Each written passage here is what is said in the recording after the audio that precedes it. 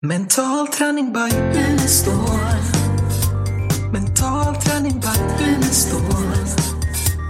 Mental träning by Unestål. Mental träning by Unestål. Välkomna till podden Mental träning by Unestål. Idag har vi kommit till smakfaktor 3 som heter attityd. Och Malin, du är med som vanligt, och även Lars-Erik. Gäller det att ha en bra attityd idag då? Ja, idag får vi köra. Precis. Det är ju den tredje framgångsfaktorn, attityd, och en av förstås de allra viktigaste. Alla fyra är ju viktiga, men attityd är oerhört viktigt, mer än kanske man tänker på. När jag var i USA som gästprofessor på några ställen så jobbade jag samtidigt med deras idrott och märkte hur mycket man betonade attityden. När jag var med till olympiaden då med deras lag 1988 i Seoul, så sa han som var ledare för deras olympialag, han sa, vet du vad som är de 3 viktigaste sakerna för att lyckas som idrottare? Nej, sa jag. Jo, den första faktorn det är attityd. Och den andra faktorn det är attityd. Och den tredje faktorn det är attityd. Ja. Och det var ganska typiskt då att man betonade det så oerhört mycket. Och ja... Jag bara tänkte, hur vill du definiera attityd? Ja, attityd är ju, på engelska säger man sätt. Det har då att göra med man kan säga inställning, eller jag brukar säga att det är hur man tolkar livet. Livet är ju en tolkning, och den tolkning man har ju med den attityd som man har då till saker och ting. Och det har ju med att attityd gör att man väljer ut vissa saker utav all den information som strömmar emot mig. Varje sekund så finns det miljoner av informationsbit som är möjliga, och utav dem så är det bara en liten del som når min hjärna. Och vad är det då som tar bort och som gör att det som kommer till hjärnan hos en människa kan vara helt annorlunda än det som kommer till en annan människas hjärna, trots att man är med om samma sak. Trots att man är i samma situation så kan man uppleva den som väldigt olika. Och det här är väl en sak som ligger bakom de flesta konflikter i världen. Därför att den del som når min hjärna, den uppfattar jag ju som riktig.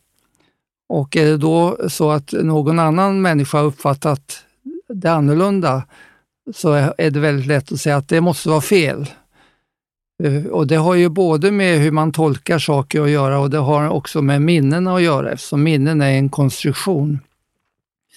Så det har ju gjort att när man talar om vilken verklighet som en människa har, så upplever man ofta att den verklighet jag har, det är den sanna verkligheten, och det som andra har som skiljer sig från det är icke sant. Och därför är det så viktigt att förstå att det finns egentligen ingen sann verklighet i sig, utan det blir en individuell verklighet. Och det innebär ju då också att vi kan göra väldigt mycket åt vår verklighet. Vi kan skapa en verklighet som blir den bästa för mig genom att vi jobbar med attityden. Så om vi tittar på det som du också var inne på, Helene, det här med de olika systemfilter som gör att människor då med olika filter uppfattar saker på väldigt olika sätt. Ja, vi har ju olika, precis som du säger, vi tolkar saker på olika sätt, och ibland kan vi ha varit på ett och samma ställe och vi skulle 5 personer beskriva den händelsen eller den festen eller födelsedagen, så skulle vi alla göra det väldigt olika. På grund av att vi har olika kommunikationsfilter som gör att vi sorterar all information som vi tar in på olika sätt. Och lite grovt så har vi ju våra sinnen som är ett filter. Och sen har vi ju andra kommunikationsfilter som att vi generaliserar, förvränger och utelämnar information också. Som är viktiga filter. Och sen har vi allt som vi har varit med om, hela våran erfarenhet, hur vi är uppfostrade, vart vi har bott. Alltså allt som vi har varit med om är ju också filter som gör att vi sorterar på olika sätt. Men det som är det viktigaste kan jag tycka med attityden, jag brukar kalla det vad jag väljer att ha för mindset. Det är ju att det går att träna det mindset som du vill ha och som fungerar bäst utifrån olika situationer och vilket resultat du vill ha. Så det är liksom inte hugget i sten utan, och det här är ju egentligen otroligt viktigt som förälder, som lärare eller när vi tänker på våra barn, inte bara i idrott tänker jag om. Jag tänker liksom i en vanlig vardagssituation beroende på hur ser jag, vad har jag för mindset? Om vi säger till exempel att ett barn spiller ut någonting. Har jag mindset att jag blir arg och skäller ut på det här barnet och säger vad klumpig du är och det där var onödigt och nu får du torka upp och så här. Eller har jag mindsetet att oj då, det där var lite oturligt. Ja, nästa gång kan du ställa dig lite längre in på bordet så kommer det gå bättre. Det är liksom beskrivning på olika mindset och det här kan man göra både i det stora och i det lilla och få till en så mycket bättre tillvaro. Jag brukar i kurserna då när man tittar på vad som styr beteendet dela upp det i 2 delar. Det som styr beteendet innan beteendet kommer, det vill säga mindset, och det som styr beteendet efteråt, det vill säga feedback. Så jag brukar ha mindset på ena sidan och feedback på den andra sidan om beteende. Och tittar man då på mindset så brukar jag, för att klargöra vad mindset är, så brukar jag låta dem gissa eller hitta på faktorer i mindset utifrån bokstäverna mindset. Och på M så kommer naturligtvis mål. Ja, mål och motivation och minne kommer in där också. På I, vad kan komma där? Insikt kanske. Ja. Och intention, intresse. Är man gravid så ser man barnvagnar överallt. Så intresse styr den här perceptionen då. Har de lite svårare med, men ofta kommer det här med nuläget. Alltså det läge man har i nuet kan styra beteendet också. Och den sinnesstämning man har i nuet. Det förstås, det blir det vanligaste är väl drivkraft. Och S, det finns det mycket självbild och det här selektiv perception är en annan. Så E säger många erfarenhet. Och säger man det på engelska så kommer ofta expectation, alltså förväntningar. Förväntningar styr väldigt mycket. Vi talar om självuppfyllande profetier och så vidare. Och T blir ofta till exempel tro. Och jag kommer ihåg Elene, en gång när du coachade en person som hade varit sjukskriven i 7 år och som hade en inställning och tro att det fanns ingenting annat än hennes problem. Nej. Den var väldigt djupt rotad, det kommer jag ihåg också. Jag tror och då ställde du en enda fråga som innebar en revolution för henne som gjorde att allting förändrades och hon fick en väldigt framgångsrik karriär efter det. Och jag kommer ihåg den frågan fortfarande och det var: hur länge ska du tro på det här? Så att bara en sån fråga ändrade hela hennes mindset. Ja. Och fick henne på fötter igen. Ja, hon sa upp sig och startar företag och coachar och håller föreläsningar och föredrag. Det var jättebra för henne. Så det är väldigt spännande att jobba med mindset, och det är en väldigt viktig del i pumpkursen då, eller i mentala träningen då, att gå igenom en människas mindset och se hur kan vi förändra de delarna för att få ett mycket bättre liv. Och man kan säga en stor del i det här med mindset och utveckling är ju faktiskt det här med begränsande övertygelser. Det ingår ju som där. Att det är ju en slags tro om vad som är möjligt och vad jag kan och vem är jag och vem kan jag bli. Och, alltså, det ligger ju, bara det här med övertygelser kan vi ju jobba med hur mycket som helst. Men vad säger du om Malin? Nej, men jag tänker på det du sa. Det kan ju också bli en process där man blir rätt irriterad. När en sån fråga träffar så rätt så blir det nästan jobbigt att man har gått med den här sanningen så länge och så sedan kan någon slå hål på den så fort att då liksom ta till sig det. Det blir ju jättesvårt. Alltså hon sa ju själv efteråt, så sa hon så här, för hon har ju pratat om det här, att alltså den där frågan, det var som att få en smäll på käften liksom. Det var som att det bara hände saker i hjärnan. Det bara öppnade upp sig. Men kan jag tro på något annat? Och kan det påverka mitt liv? Och det var väl lika med dig när du gick din coachutbildning. Hade inte du en del föreställningar då? Eller mindset och en viss attityd och vad det nu kunde vara? Det var ju ett före och efter. Nej, men jag levde ju väldigt mycket i svart och vitt. Vinna eller förlora. Allting var ju liksom prestera, leverera och vara sin prestation. Och helt plötsligt när jag kom in istället för ett fast förhållningssätt, som vi pratade då, till ett lärande förhållningssätt, så blev allting möjligt och det var roligt att läsa. Det var ingen som tävlar med mig. Så helt plötsligt så inser jag liksom vid 45 års ålder att det är ingen som tävlar med mig. Jag har ju tävlat, jag har haft bröd, jag har tävlat med allt och alla hela livet. Och skönt det blev, och det blev så möjligt. Tyvärr är det så att vi är ofta väldigt fångade i vårt sätt att se på tillvaron, och att vi tar emot den information som stämmer med den attityd som vi har skaffat oss och den inställning och de idéer som vi har om livet och om saker och ting.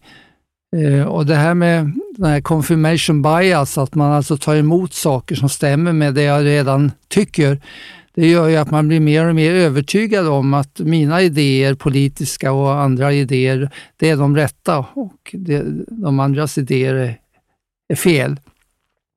Och därför så fordras det ju en öppen attityd för att ta emot en sån där fråga som du. Och det är klart, när man går en kurs så får man en sån attityd, en inställning att jag ska ändra mitt mindset så att jag får ett bättre liv. Både fungerar bättre och mår bättre. Men tyvärr i livet i stort så blir man ofta väldigt fången av det sätt som man ser på livet.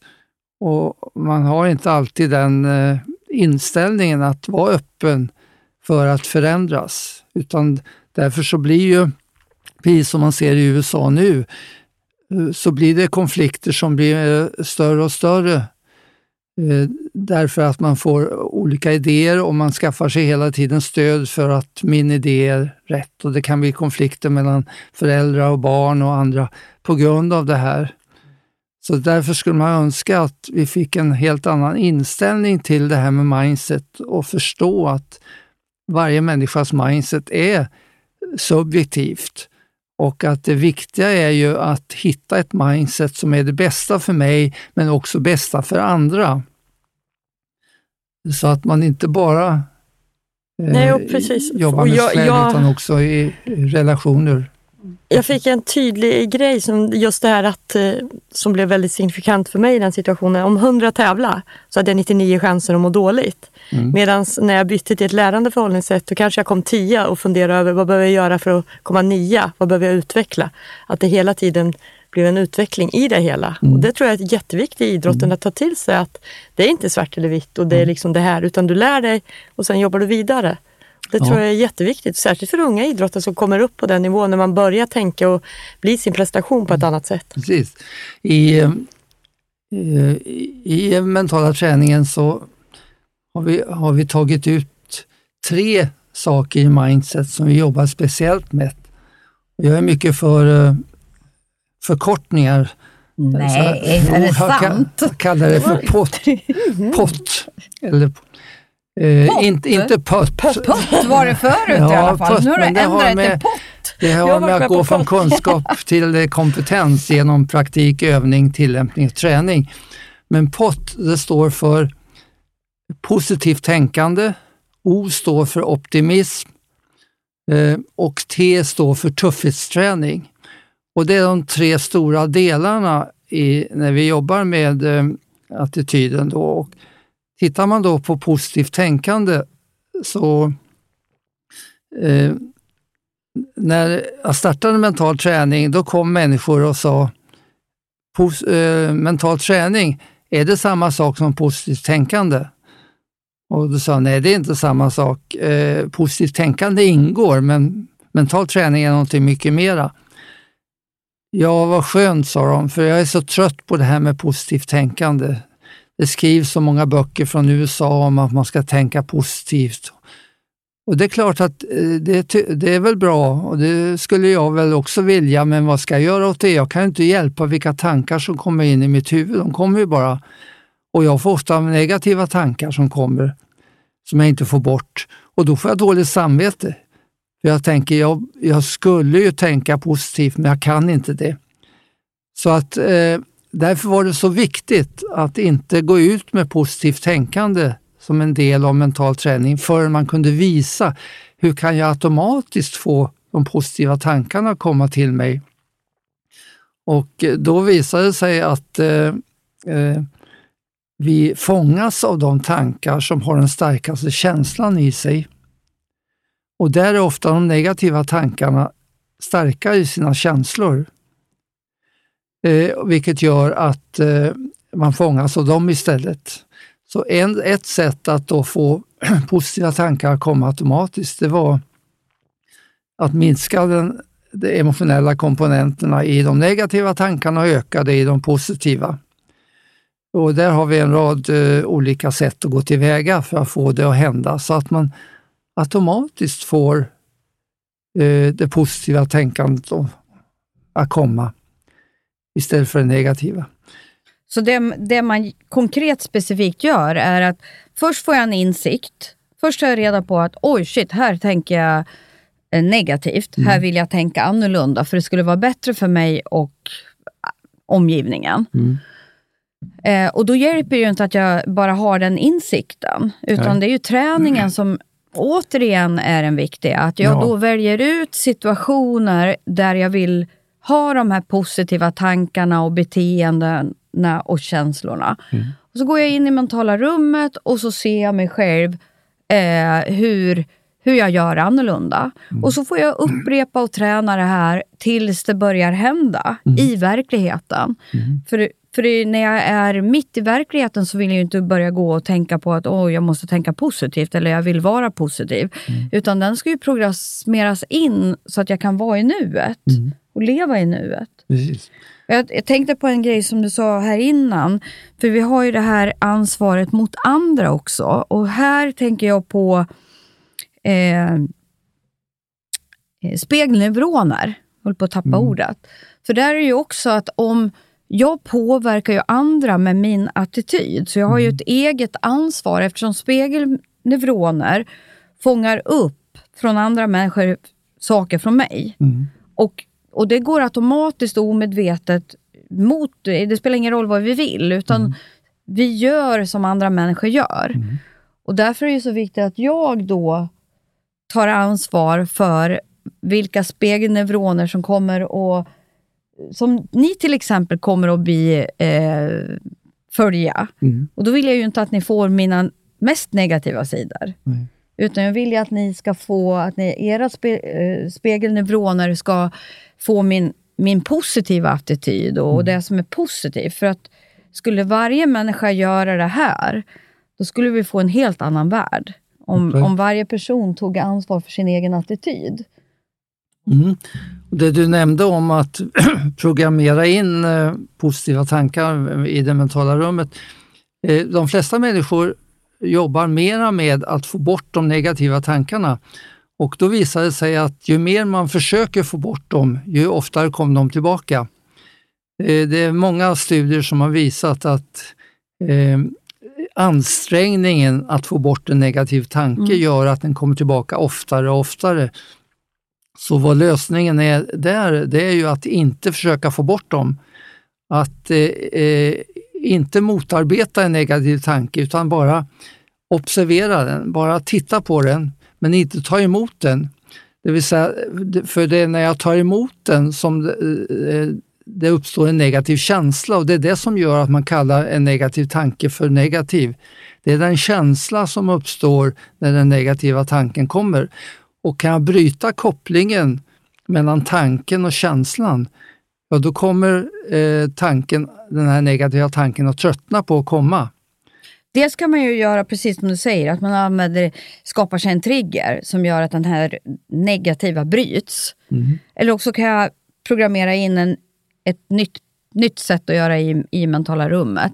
Eller också som du säger att jag brukar hjälpa när jag coachar en del som har negativa tankar och känslor. För det är ju inte, men vi ska ju inte förringa att det finns ju så otroligt många människor som mår dåligt. Och då kan man ju inte bara säga men det är bara lätt att ändra den tanken. Utan det krävs faktiskt en hel del för att klara av att göra det. Men en bra metod också är ju faktiskt att låt tanken bara komma. Som du brukar ha i den här orka-modellen. Låt den komma, men låt den bara passera. Precis. Välkommen ångest. Låt den bara komma. Jag är beredd. Ska du eller jag vinna?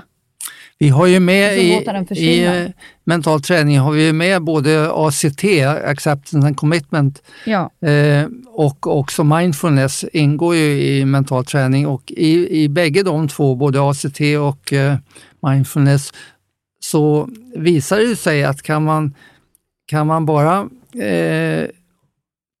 inte motarbeta utan bara titta på någonting utan att ta emot den. Man har ingen mottagare för tanken utan man ser den bara, då försvinner den. Ja. Den tröttnar på att komma. Ja. Så att det kan vara effektivt. För de som inte vet, orka, bara så att...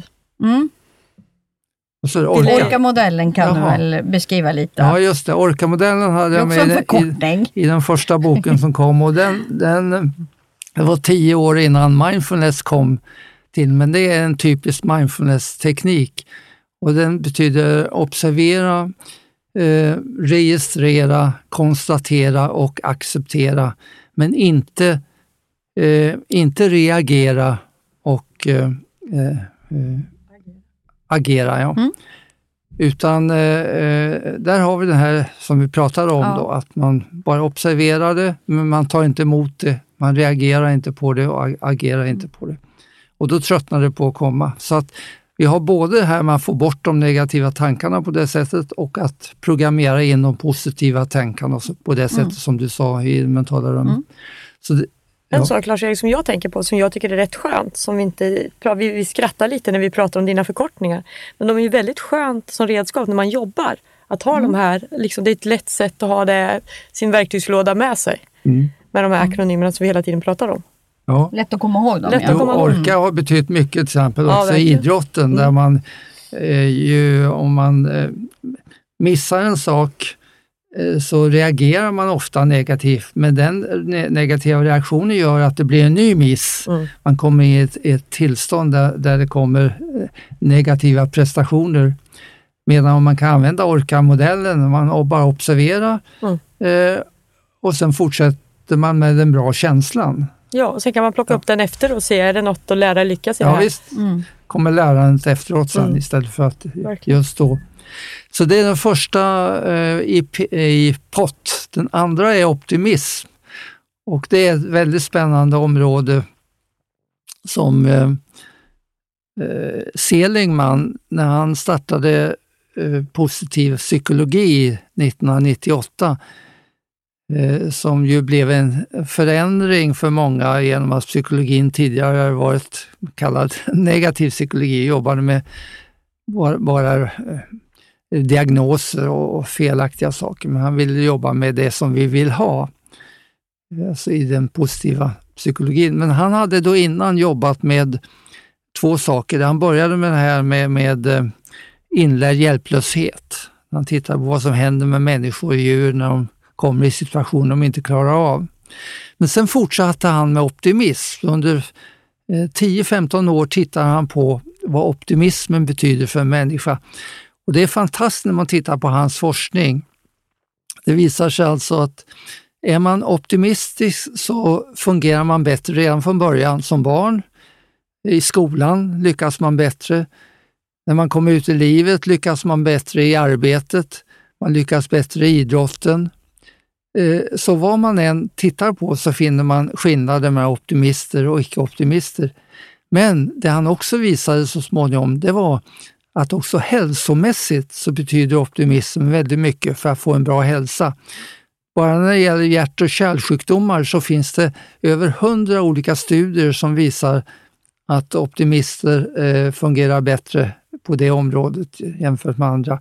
Och en av de sista studierna han gjorde visade att en optimist lever 16% längre än icke-optimister, alltså en 6-7 år längre.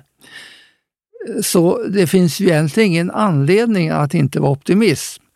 Men då visade han också att vi är... varför är vi olika där? Ja, det hade att göra med uppfostran. Och han visade då att i USA så hade en människas optimism rätt mycket med mammans optimism att göra. Och det var intressant att göra samma studie i Sverige, för jag tror att här skulle vi få mycket större inflytande av pappan också än det var i USA, vid den tiden i alla fall. Men i vilket fall, det som var, när man visar de studierna, då säger människor, åh vad intressant, från och med nu ska jag vara mer optimistisk. Men det är ganska bortkastat, för 1 timme senare så kommer man att tolka livet på precis samma sätt som man har gjort under flera år. Eller från uppväxten. Så man ändrar inte optimismen genom att säga att jag vill bli mer optimistisk. Det är ungefär som man säger jag vill tänka positivt. Det fungerar inte om man bara säger att man vill. Man måste hitta metoder för det. Och där har vi jobbat mycket med att med hjälp av mental träning ändra människors optimism. Och det är ju en gradvis procedur.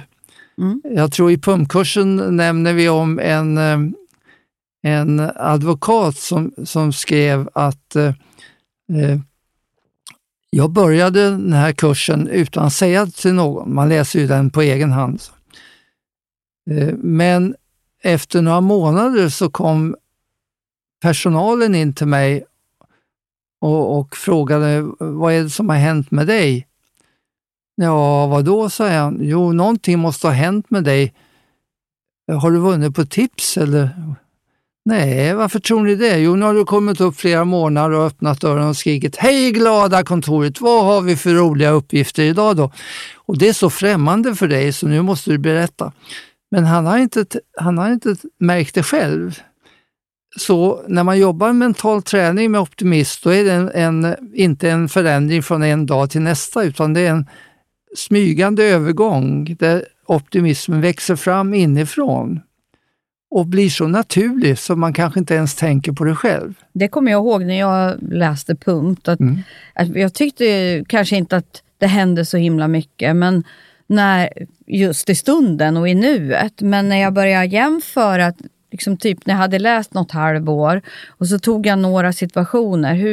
Hur skulle jag ha gjort för ett halvår sedan? Då skulle jag ha reagera och agera på helt annorlunda sätt än vad jag gjorde i nuet då.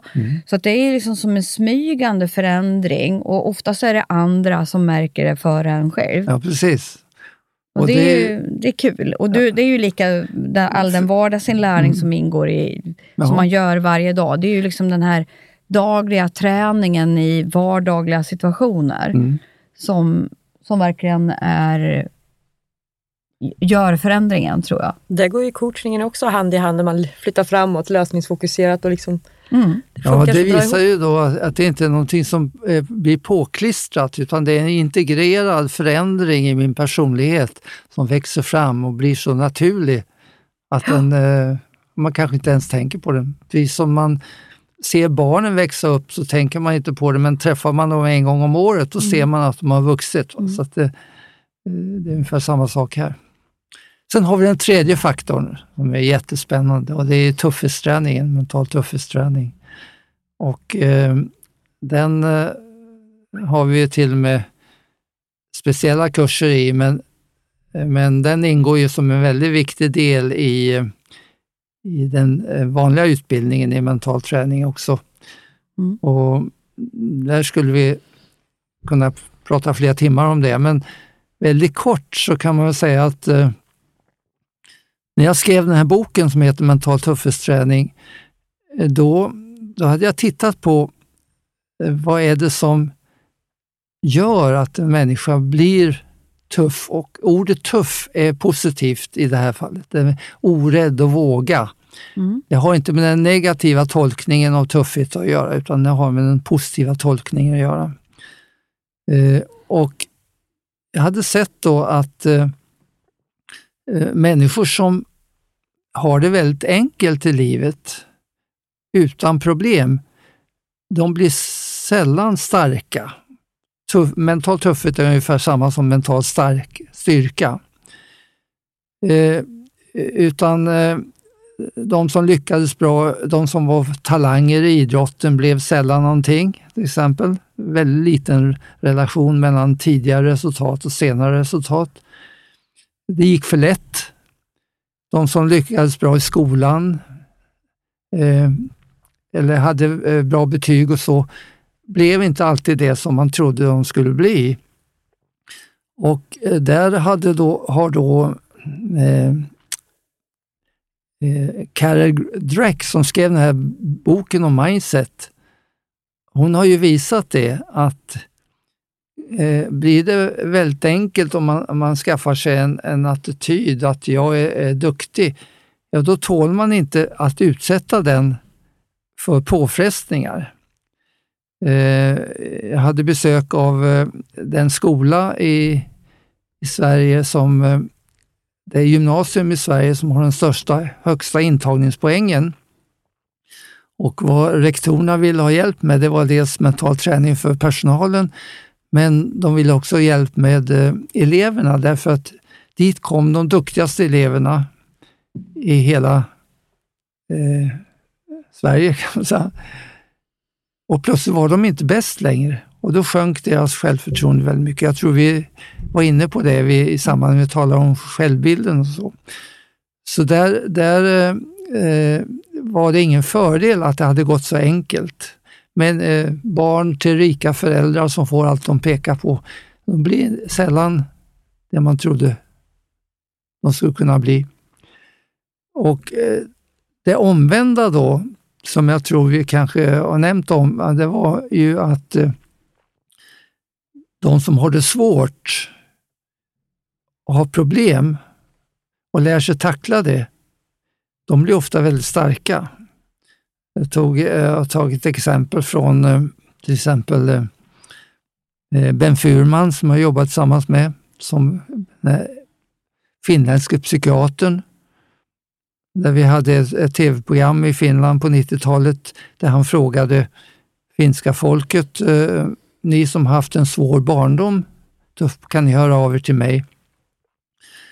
Och det visade sig att många av dem hade ett bra liv idag, och när han frågade hur det kom sig, sa de, det är inte trots min svåra barndom utan tack vare min svåra barndom.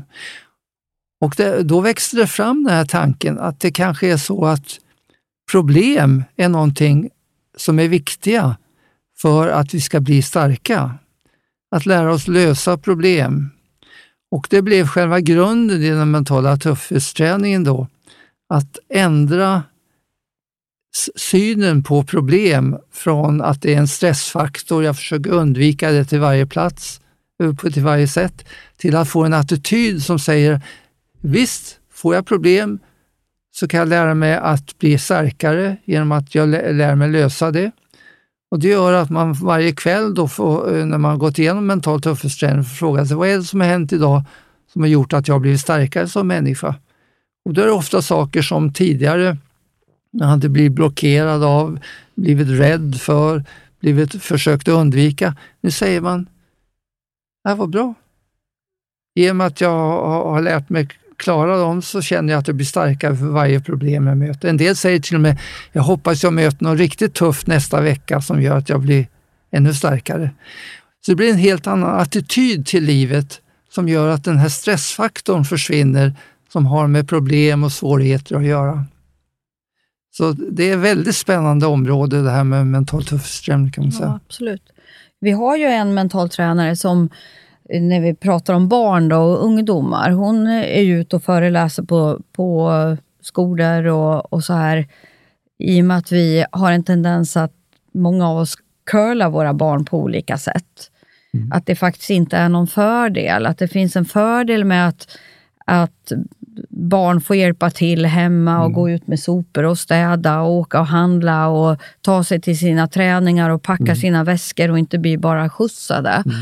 Det behöver inte vara liksom problem i sig, utan liksom att barn uppgifter ändå får lära sig saker och ta ansvar för olika grejer själv. Så det behöver inte vara liksom att vi har världens problem, utan egentligen en utmaning är att man tränar barnen till att ta eget ansvar. Precis. Och ta ansvar för de konsekvenser som blir. Ja, men går du inte upp i tid och kommer för sent till skolan, ja men du får väl se vad det blir för konsekvenser när du kommer till skolan. Men du får ta dem själv. Precis. Istället för att man kanske ringer och kör någon nödlång som förälder eller vad man nu kan hitta på, inte vet jag. Men, det blir lätt en missriktad hjälpsamhet där. Ja, man vill så väl. Barn, jag knyter skorna åt dem för att det går fortare och då har jag visat att jag har hjälpt dem. Istället för att det har en motsatt effekt då. Att det hämmar och blir för enkelt. Jag tror att det är jätteviktigt. Ja. Och även det här, just det här, jag kommer ihåg att innan jag började läsa till mentaltränare så var jag ju väldigt rädd för framtiden.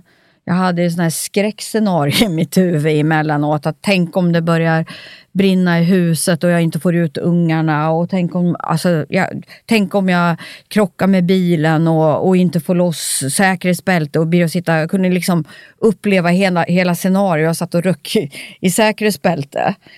Och det vet jag att det finns många som är coacher som har sån rädsla för framtid i olika situationer. Och det var så himla skönt att kunna träna bort det förhållningssättet, det mindsetet, och programmera mig med att jag kommer att göra det som är bäst i varje situation och känna mig lugn och trygg i det. Precis, det finns ju väldigt mycket att göra, för även om man är rädd att oj, om jag blir av med jobbet, och tänk om jag inte kan betala hyran, och tänk om inte pengarna räcker nu till när jag får ut min lön till allt som jag ska betala. Där har jag också haft sådana, alltså när jag fick ju nästan ångestattacker när löningen börjar komma den 18 liksom, typ, snart är det lön, tänk om inte pengarna räcker liksom. Precis, när mindfulness upphovsman Kabat-Zinn startade sin stressklinik i USA, så märkte han ju att väldigt mycket av de stressproblem som människor hade att göra med dels det förflutna, men framförallt framtiden då, där de oroar sig för alla möjliga saker som skulle kunna komma. Och det var därför som han byggde mycket på att försöka leva i nuet, medveten närvaro i nuet, och koppla bort det som störde i det förflutna och framtiden. Vi jobbar ju på det sättet också, men vi försöker då använda mental träning för att rensa upp i det förflutna. Så att vi försöker inte, vi gör det. Jaha, okej, gör det. Så att man inte har saker som ligger och stör från det förflutna i nuet. Men sen när det gäller framtiden så är ju den här mentala tuffhetsträningen väldigt bra då för att få bort den stressen som ligger, som du säger, i framtiden. Och en sak som är väldigt bra där med, tänker jag, det är många som ältar saker som har varit. där finns det också oerhört mycket att göra. Att komma runt det här, att man ältar det som har varit istället för att fundera över det som kommer och jobba med de bitarna i mentala träningen också. Ja, vi är ju ofta väldigt... det som stör nuet är ju dels allt som har med det förflutna att göra och speciellt saker då som vi använder det förflutna men på ett annat sätt än man gjorde tidigare. Tidigare så gick man ju tillbaka till saker som har gått snett, saker som man gick och oroade sig för, saker man hade skuld för och skam för och så vidare. Vi jobbar ju mer med att gå tillbaka till saker som har gått bra, saker vi kan hämta upp, känslor som vi kan ha nytta av i nuet och i framtiden.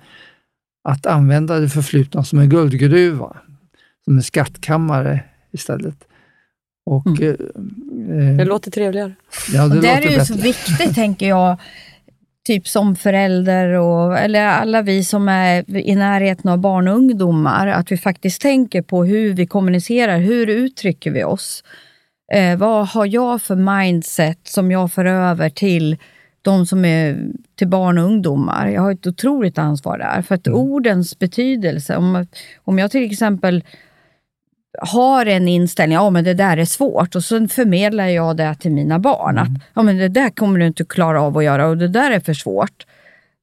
Då följer jag över ett mindset som det här barnet, ungdomen inte har någon nytta av.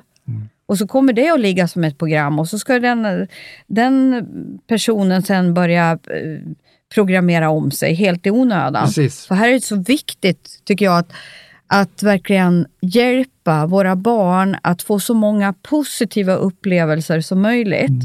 För det är som skattkistor, som skatter som man kan ha. Jag brukar säga att man har en skattkista inom sig som man kan öppna upp och använda sen när det börjar skita sig eller det kommer utmaningar. Då kan jag använda de här positiva situationerna och det som jag redan har med mig. Och vi som vuxna att utveckla de här redskapen som finns. Ja. Precis så. Jag tänker inom idrotten är ju det otroligt viktigt istället för att få höra att man gjorde fel och vilken idiot man var och du får inte spela och allt vad det nu är man håller på med. Det bygger ju inte några starka barn och ungdomar. Nej. Varken inom idrotten eller i livet. Nej. Men där är ju då föräldrarnas, det man har överförts från föräldrarna oerhört viktigt för att motverka då andra människors negativa inflytande. Och det har ju visat sig, när man tittar på hur attityd uppkommer, så rent vetenskapligt så vet man ju, man föds inte med en viss attityd. Nej. Utan attityd är någonting som man tar in från omgivningen under uppväxten. Och där spelar ju då den närmaste omgivningen, föräldrarna, en oerhört viktig roll. Det blir en dubbelvinst. För jobbar du mental träning med dig själv så kommer du också använda dig av det. Jag är jätteglad att jag har fått attityden att det är kul med snabba, snygga bilar. Det har jag fått av min mamma. Ja, det kan man ju diskutera då. Det har ju... Vissa saker har ju negativa konsekvenser ekonomiskt till exempel. Ja. Men i vilket fall, det här var ju några saker som har med attityd att göra och det finns mycket mera, men det är väl då lite av det som visar då att den här tredje framgångsfaktorn, attityd, är i alla fall en av de 4 viktigaste sakerna för att lyckas i livet. Och det är faktiskt väldigt roligt att börja jobba med sin egen attityd och sitt mindset och se hur gör jag, vad är bättre och sämre. Det finns otroligt mycket personlig utveckling just i att bara bli medveten om vilken attityd vi har. Jag tänker som i lagidrotter där någon börjar med en attityd och så sedan sprider det sig. Det kan man ju se både när man gör mål eller släpper in. Att någon börjar bli rädd och så sedan sprider det sig, och det är ju bara attityd. Och där kan man ju också göra oerhört mycket. Precis. Och där är det så viktigt då att ha den här öppenheten till sig själv också och säga att min uppfattning om livet, den är inte mer rätt än andras. Men det viktiga är att gå från rätt till bra. att skaffa sig en attityd till livet, tolkning av livet som är den bästa för mig och för min omgivning. Mycket roligare istället leva för att så. tala om att ha den rätta åsikten. Och, vi har idag så mycket av konspirationsteorier och så vidare där man blir väldigt låst i sitt sätt att se på saker och ting. Just genom det vi tog upp från början då, att man skaffar sig stöd för de idéer man har. Och därför så är det så viktigt också i kommunikation att gå från, jag brukar tala om D1, D2, D3. D1 är då debatt, där man ofta har mer olika uppfattningar efter debatten jämfört med den man debatterar med. Över till dialog på den andra sidan, där man är öppen, man försöker komma fram till en kompromiss, komma fram till en vinna-vinna situation. Så har vi diskussion emellan där, de två sakerna. Men att kunna jobba med dialog och med en öppen attityd där man går ifrån det här med att jag har rätt och du har fel till vad är det som är bäst för oss båda. Mm. Det skulle lösa mycket problem i världen. Absolut. Jaha, nu klockan går så att det är dags att avsluta det här avsnittet. Okej. Kanon. Ja. Då ses vi nästa gång. Och är det någon som har frågor? Så är det fragor@unestal.se. Ja. Då får ni ha det så bra tills vi hörs nästa vecka. Hej då! Hej då! Hej då! Mental träning by Unestål. Mental träning by Unestål. Mental träning by Unestål. Mental träning by Unestål.